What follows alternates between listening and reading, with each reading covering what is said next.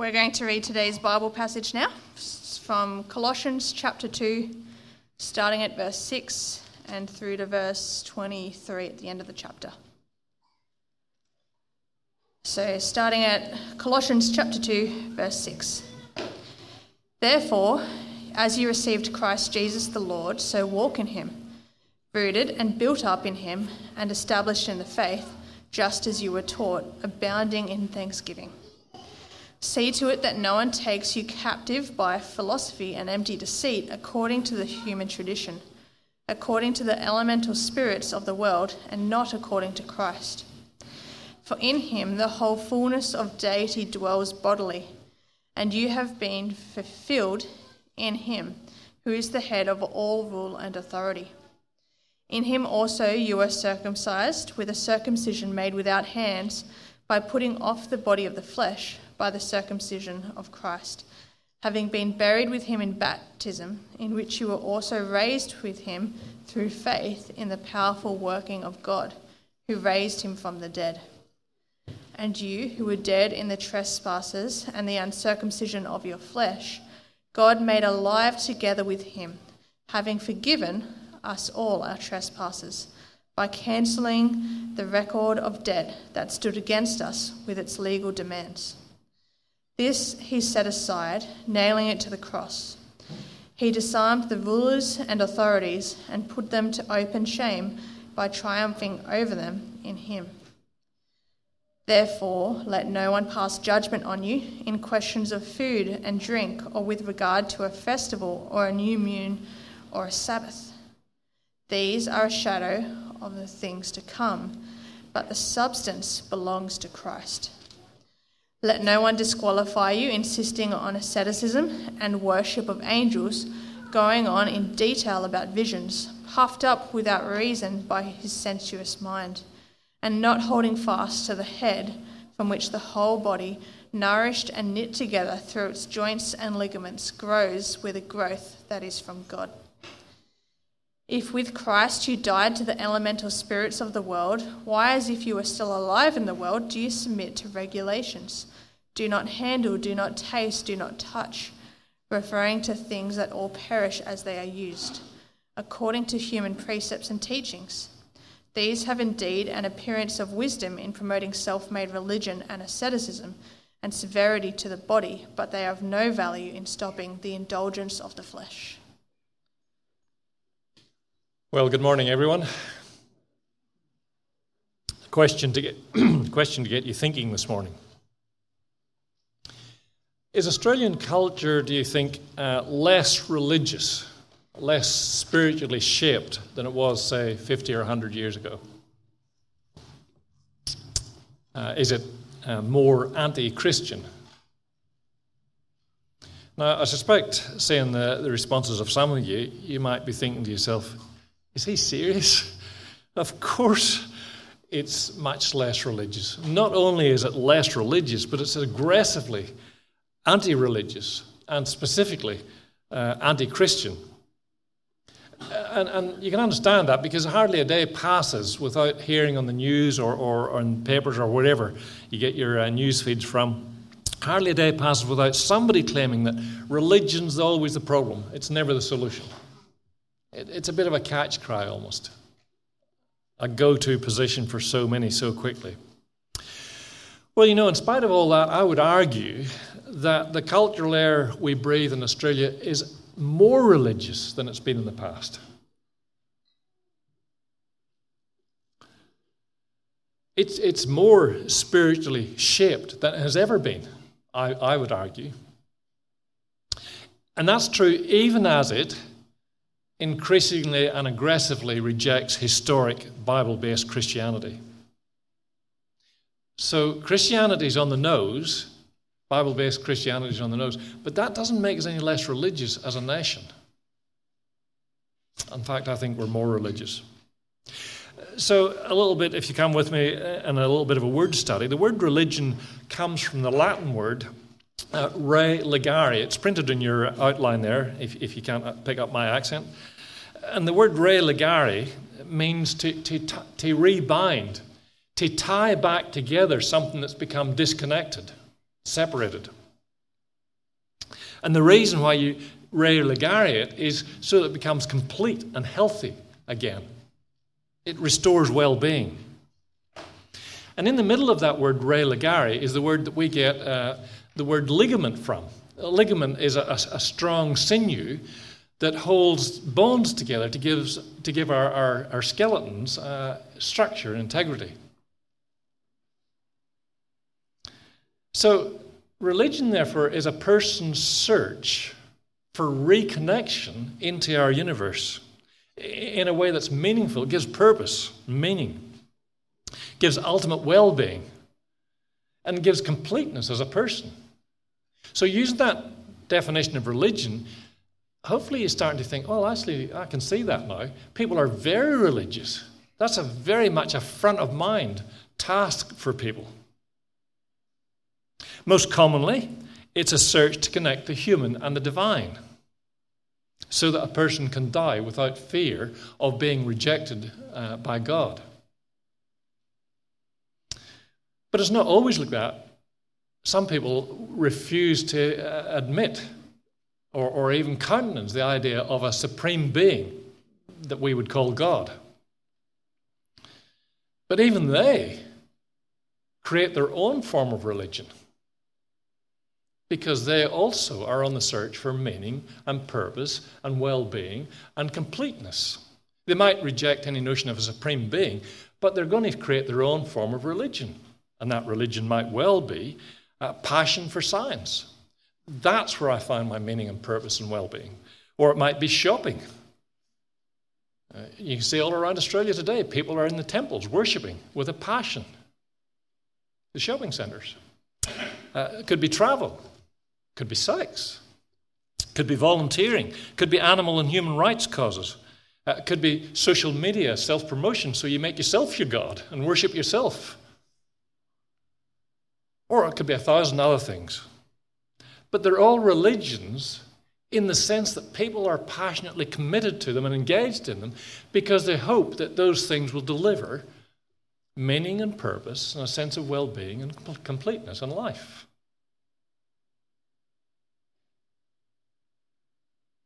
But many still, of course, look to supernatural beings. They might reject the God of the Bible, but they still look to a host of supernatural beings. Some of them are just fanciful.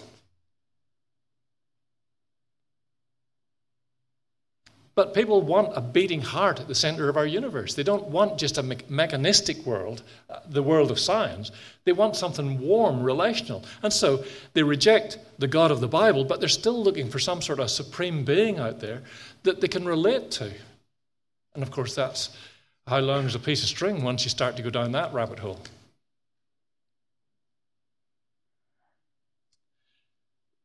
But whatever form it takes, I would also suggest this, that at a practical level, self-made religion is like a bucket full of holes. It leaks. And it constantly needs to be topped up. And I think that describes and explains why our society is so restless, so discontent, so constantly focused and absorbed and expending our energy in the new experience. That's that thing that's going to be better and better and replaces that which has been in the past. People always looking and needing for a top-up, some new expression, some new affirmation of meaning and purpose. Because the bucket we've put our hopes in leaks, and leaks badly. And into this smorgasbord or buffet approach to life, where people grab a bit of this and a bit of that in the search for completeness or authenticity, finding true self, whatever that is, into that, we see in sharp contrast to it, God's gospel message, which is that Jesus is the person every person is looking for. Jesus is the ligament which connects us back into relationship with God and delivers the meaning and purpose and the well-being and the completeness that we're all searching for in one form or another. But I need to add quickly here, the gospel is not another religion. That's the uniqueness of the gospel. It's not about what people do for God or to try and allay our fear for God by things we do. No, the gospel is about what God does for us.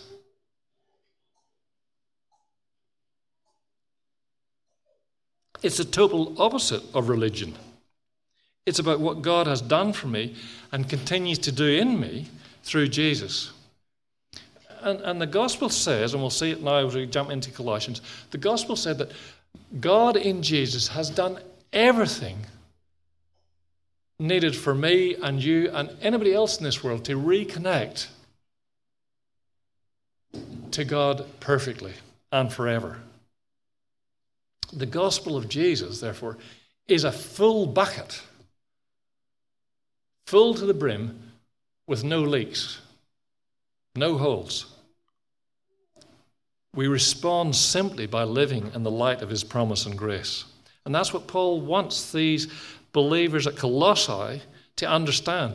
And so throughout his letter, and we're well into it now, throughout his letter, he's just saying this one thing over and over again. I've used the illustration of a diamond, with all the facets in a diamond. There's one gospel diamond Paul wants us to understand. But as he goes through, his repetition isn't complete. He just turns the diamond each time he goes through the cycle, and another facet of the gospel shines and glitters and attracts us. And we see the same as we jump into verse 6 of chapter 2, where Paul says, therefore. So that's a summary based on what I've already said, says Paul. Therefore, as you received Christ Jesus the Lord, so walk in him, or so live in him. Now, we've seen this pattern right through. Paul starts with what is already true based in the past, what God has already done for them in Christ. And on the basis of that, then he says, this is what it means for now and for the future, for how you live. Their walk or their daily lifestyle now and into the future, says Paul, ought to be in total sync with the beginnings of your spiritual walk, your spiritual life. When you became a believer in Jesus, the very same things that are important then ought now to be the things that are important in your daily life.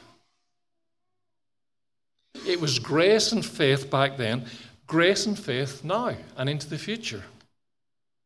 Taking God at his word back then, believing his promises of forgiveness and renewal from the inside out. That's how you became a Christian. That's what it is to live as a Christian. In verse 7, Paul uses two metaphors or two picture words to make his point powerfully. The first one is rooted in Christ. It's an agricultural picture. In other words, in the past, says Paul, by God's grace and through Jesus' death and resurrection, you were organically joined to Jesus as inseparably as roots are to a tree.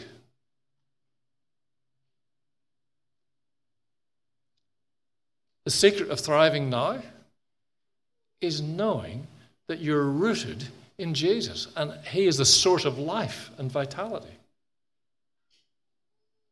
And then the second metaphor is built up in him. It's a construction metaphor. In the past, Jesus became the foundation. When they became Christians, Jesus became their foundation upon which they now rest. And the superstructure, which is the house, is emerging, is building and growing. And of course, we know that the shape of the foundations ultimately shape and define the building that grows on them or is put on them. And then Paul goes on and says, established in the faith, just as you were taught. Again, he's pulling those two picture words together. And he's saying, look, everything you are as a believer was actually settled in the past when you became a believer. when you first heard and responded to the truth of the gospel. And remember back in chapter 1, that truth was presented to them by Epaphras. And Paul's now affirming and standing alongside Epaphras and said, yeah, there only is one gospel truth.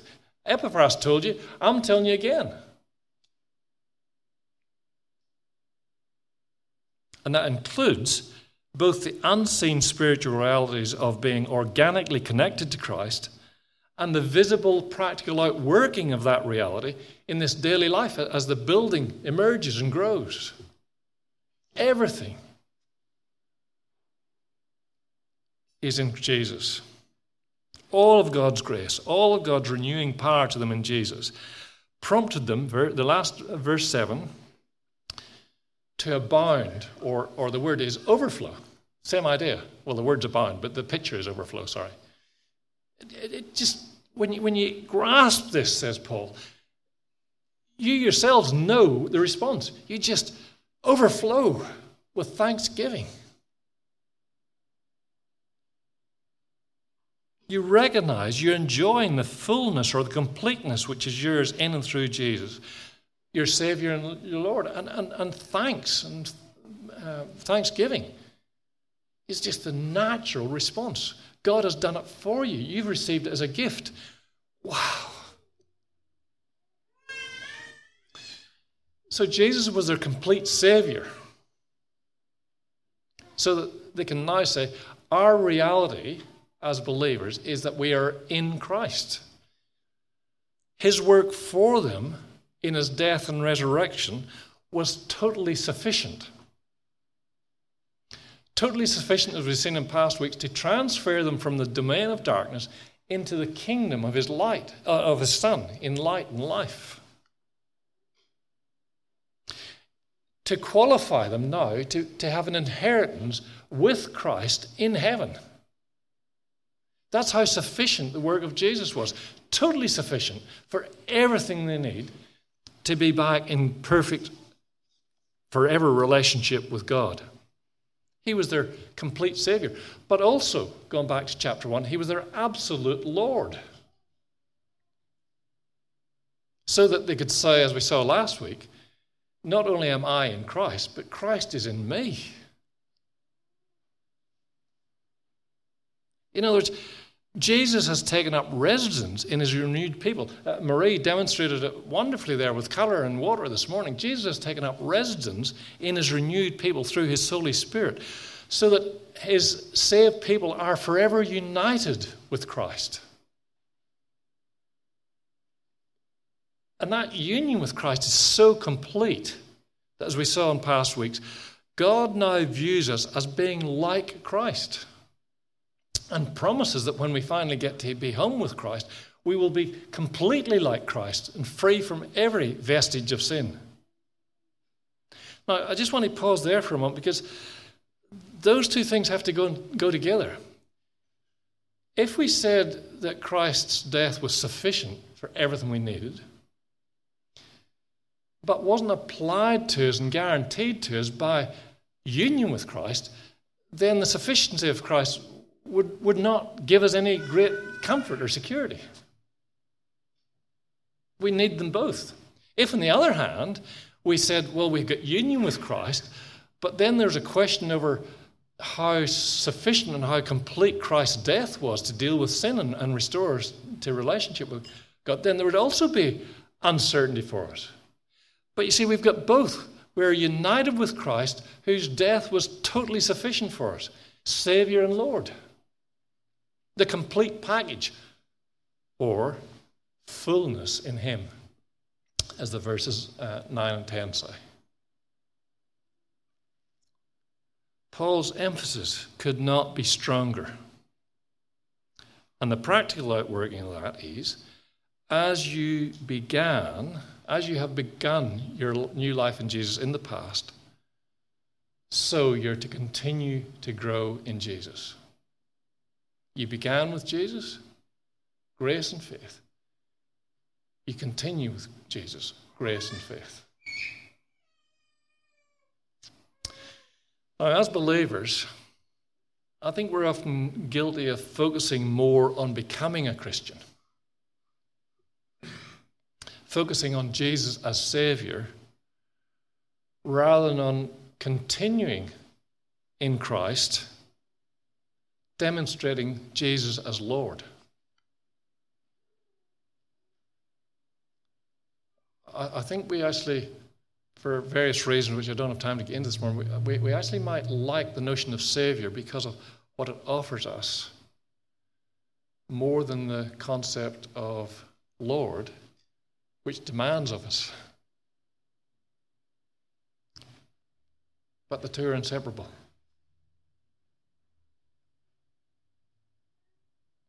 Paul won't allow a separation. Becoming a believer,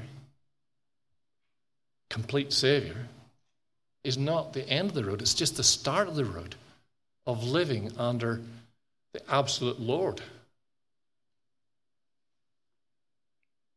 And that leads us into the second question. Each week in this series, we've been repeating a question. The second question: what prevents us from experiencing fullness or completeness in Christ?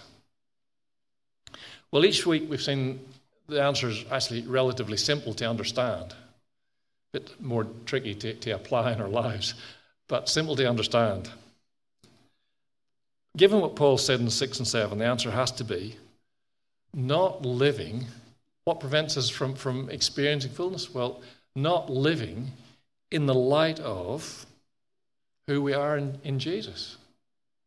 Not utilizing the resources which are already ours by virtue of being in Christ and Christ in us.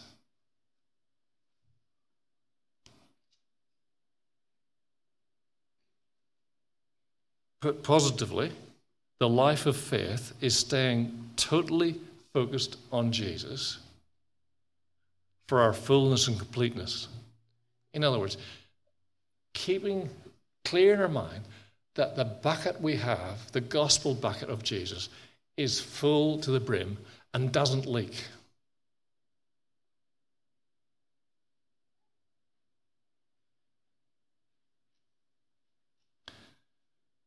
We don't need to add something to Jesus. We don't need to wander off down some other path, which seems to be the case in Colossae, where there was some group saying, well, look, no, you need a new and better experience. Well, Jesus was great to start with, but somehow or other you need to move beyond that to a deeper experience, perhaps a separate experience, a second experience. Paul says, no, your bucket's already full.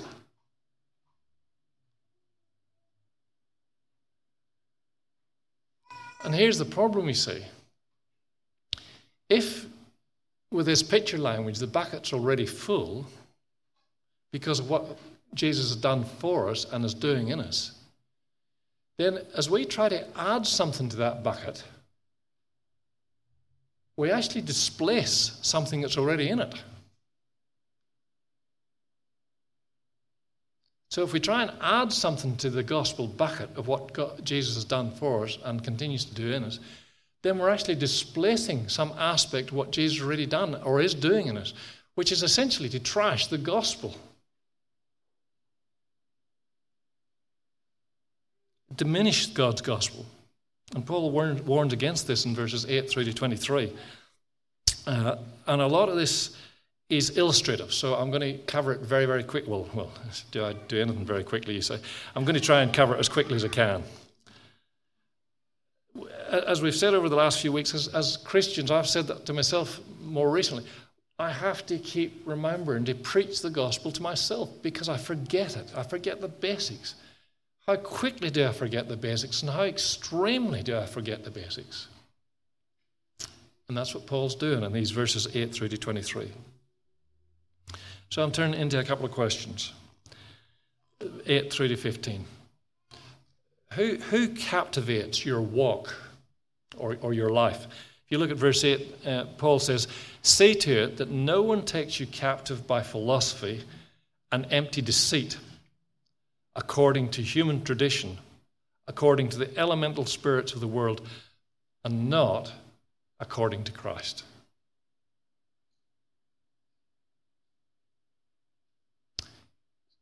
Whose pathway are you walking? See, Paul gives us only two options here. Either you're walking in the light of who you already are in Christ, filled to the brim, totally filled, satisfied, and focused on Jesus' promises, or you're cutting your own pathway according to tradition and the things of the world. Pretty stark options, aren't they? Either we're wandering along, trusting our own wisdom, and of course, if you've done any bushwalking, and Alice and I, even when we were away last holidays, we were chatting away, we were walking, and suddenly I realised we were following an animal track. It wasn't a formed track at all. We were just wandering, trusting Alison's wisdom. And I suddenly realised she'd got me lost, even though I was in front. But that you can do that when you're Irish. It's follow me, I'll be right behind you. So that works when you're Irish. You just get more and more lost, and when you're wandering, you don't even realise how lost you are. Or allowing ourselves to be deceived, we can be taken captive by some other interesting or convincing religious notion about where to find an authentic, satisfying life. It's crazy when Paul puts the options like that. Verses 9 and 10. It's crazy to try to cut your own pathway to God because we already have fullness. We already share his character.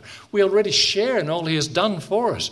We already share in all he has won for us, including victory over the guilt and power of sin and demonic forces who would try and make us take our eyes off Jesus and put them onto our daily sin and failures, with the object of that being that we live in fear that our sin will keep us from God and we'll experience God's ultimate rejection. Look at verses 9 and 10. For in him the whole fullness of deity dwells bodily, and you have been filled in him, who is the head of all rule and authority. In him, all right. There you go. Again, it'd be crazy to cut your own pathway, trying to create for yourself, trying to fill the bucket for yourself, when Jesus said, hey, I've already given you a bucket, so it's full to the brim.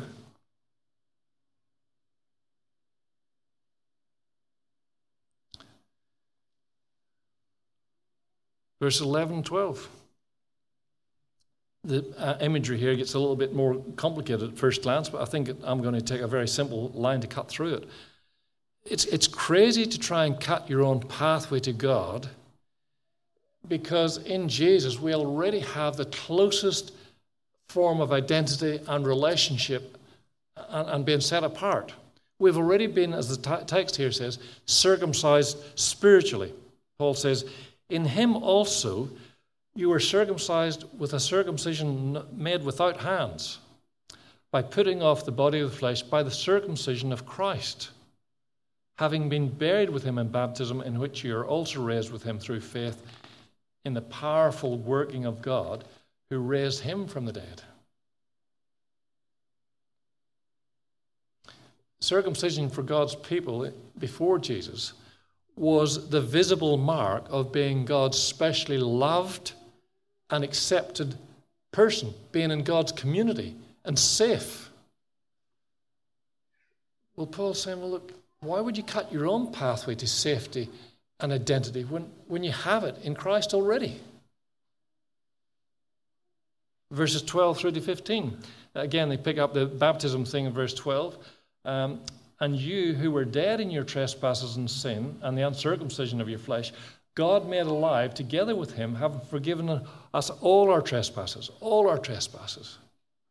by cancelling the record of debt that stood against us with its legal demands. This he set aside, nailing it to the cross. He disarmed the rulers and authorities and put them to open shame by triumphing over them in him. It's crazy to try and cut your own pathway to God, because in Christ, all need for religious activity in the hope of making yourself acceptable to God is removed. Why would you go down the rabbit hole of some sort of religious activity? Things I do, things I say, places I go, set festivals I keep, when Jesus has done it all for you on the cross. We don't need to do more because his death is sufficient. We just need to accept and understand and live in the light of.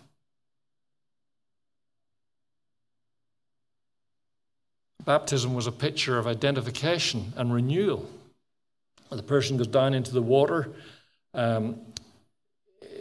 It's a picture of being washed, or even more extreme, dying as you go into the water. The end of this particular orientation of life. And then you come back up out of the water, and it's a picture of newness of life, or an orientation no longer connected to the old life. The two have been completely separated. You've moved from one arena to the other. And that's what we already have in the gospel. Moved from the domain of darkness and the guilt of sin and the accusation that would rightly have been leveled against us. Whoa, you got a big problem before God. Now, in Jesus, no accusation. I don't have a problem in God because Jesus has dealt with it.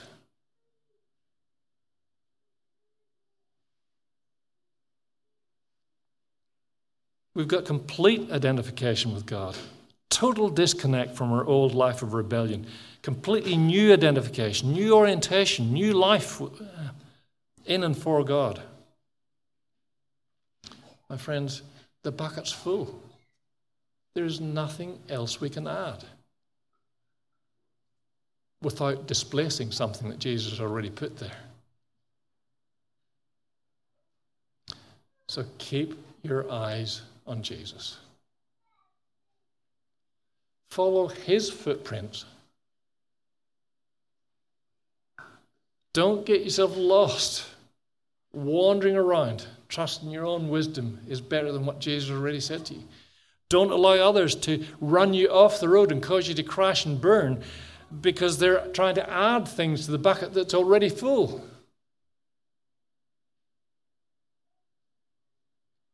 And the second question then, out of this second question, whose rules do you measure your spiritual health and maturity by?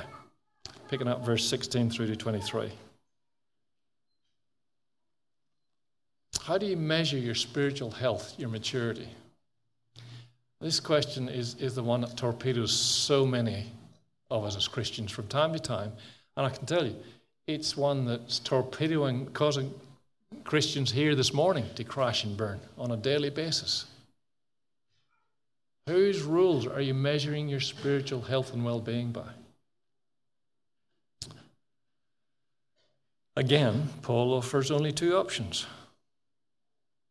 Either spiritual health will be measured by what so-called wise religious people demand, and we'll see the details of that in these verses, or it's measured according to what Christ says, what Jesus says. And again, the contrast means Paul's saying, look, it's absolutely crazy to submit yourself to a spiritual audit from those who might sound super spiritual, but who really have no substance at all, who are focused on things that are on the outside, things that in the end can never get to our real problem of our hearts. So that would be crazy. You polish up the outside, says Paul, well, so what? It's useless. Puts you through a lot of pain, a lot of trouble, but it does nothing to change our hearts, and it's our hearts that the Lord looks at. So you'd be crazy to go down that pathway. It might sound terrific, it might give you some sense of control. Well, these people say, if I do this and this and this, then I'm in control of my own destiny. Well, it's a shadow, says Paul. There's no substance to that. There's no value in it.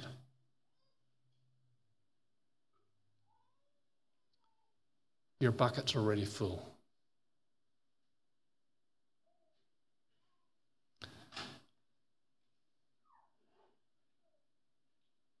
Why go to these people verse 19 when you can go straight to the top, go straight to the head and get it from his lips, get the real spiritual audit from his lips.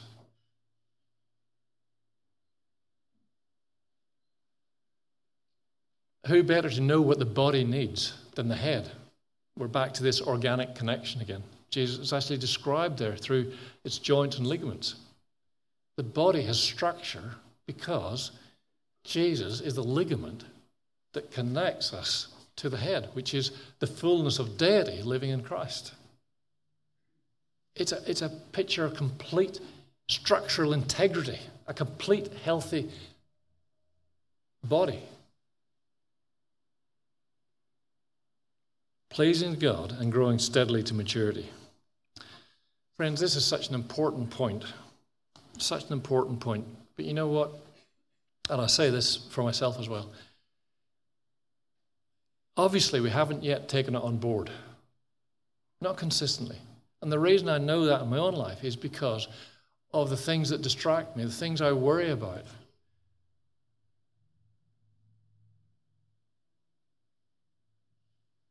I'm trying to fill a bucket that's got leaks in it, rather than just looking at that bucket brimming full to overflowing that's already mine in Christ. So I just finished with a couple of encouragements. In these last few verses, there's a play on shadows and substance. Well, I say to you this morning, don't live in the shadows.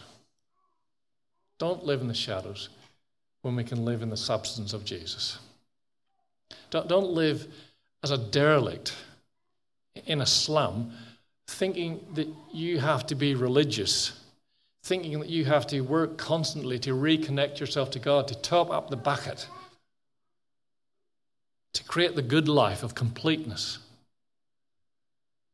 When Christ says to you, what are you doing? Even if you did that for the rest of your life, it would never be enough to make yourself acceptable to God. And besides that, why would you do that whenever I want to give you a full bucket as a free gift?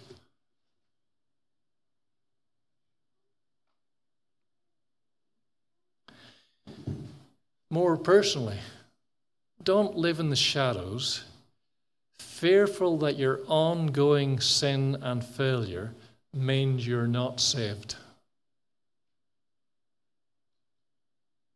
There are folk here this morning who are just traumatized by that day and night, maybe more so at night. Don't live in the shadows, fearful that your ongoing sin and failures mean you're not saved. Don't live in the shadows despairing because you're not sorry enough for your sin. Don't live in the shadows thinking that because your thoughts of God are not pure enough and your trust in God is not strong enough and your knowledge of God is not big enough.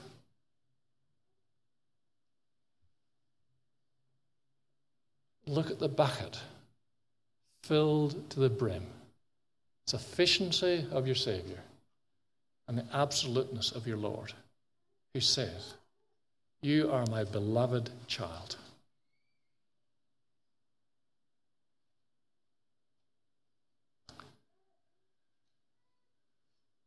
So the problem with doing that is that the bucket that's already full, you think you're going forward, but you're actually going backwards.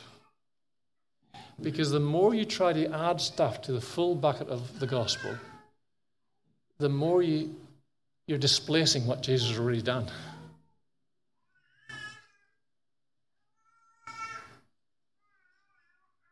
And finally, more of a church application, church family application. Church family, don't live in the shadows with a sense of embarrassment or inferiority, because our church family doesn't have all the bells and whistles that other groups might have and promote as the evidence of a healthy, mature church. There might be healthy, mature churches, but not because of the bells and whistles they promote.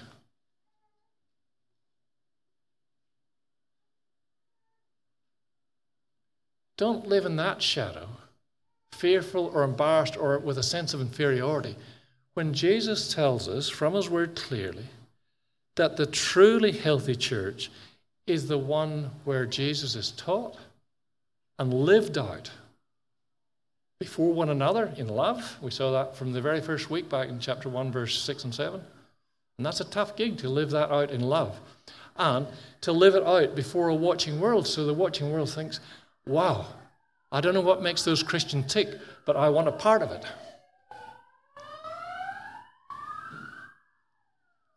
Don't live in the shadows when the spotlight's on Jesus. Pray with me.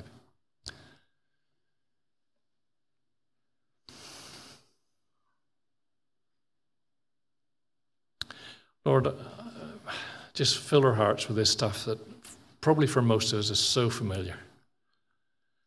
And yet we struggle to hang on to it. Help us just to keep that picture of things together that we sort of normally want to separate, that you are both a sufficient Saviour and a gracious, powerful Lord. That we have a full bucket in Christ. That not only are we in Christ, but He is in us by His Holy Spirit. And that therefore, Lord, we do truly and completely have life. Help us to live in the light of it with confidence and abounding in thanksgiving. Amen.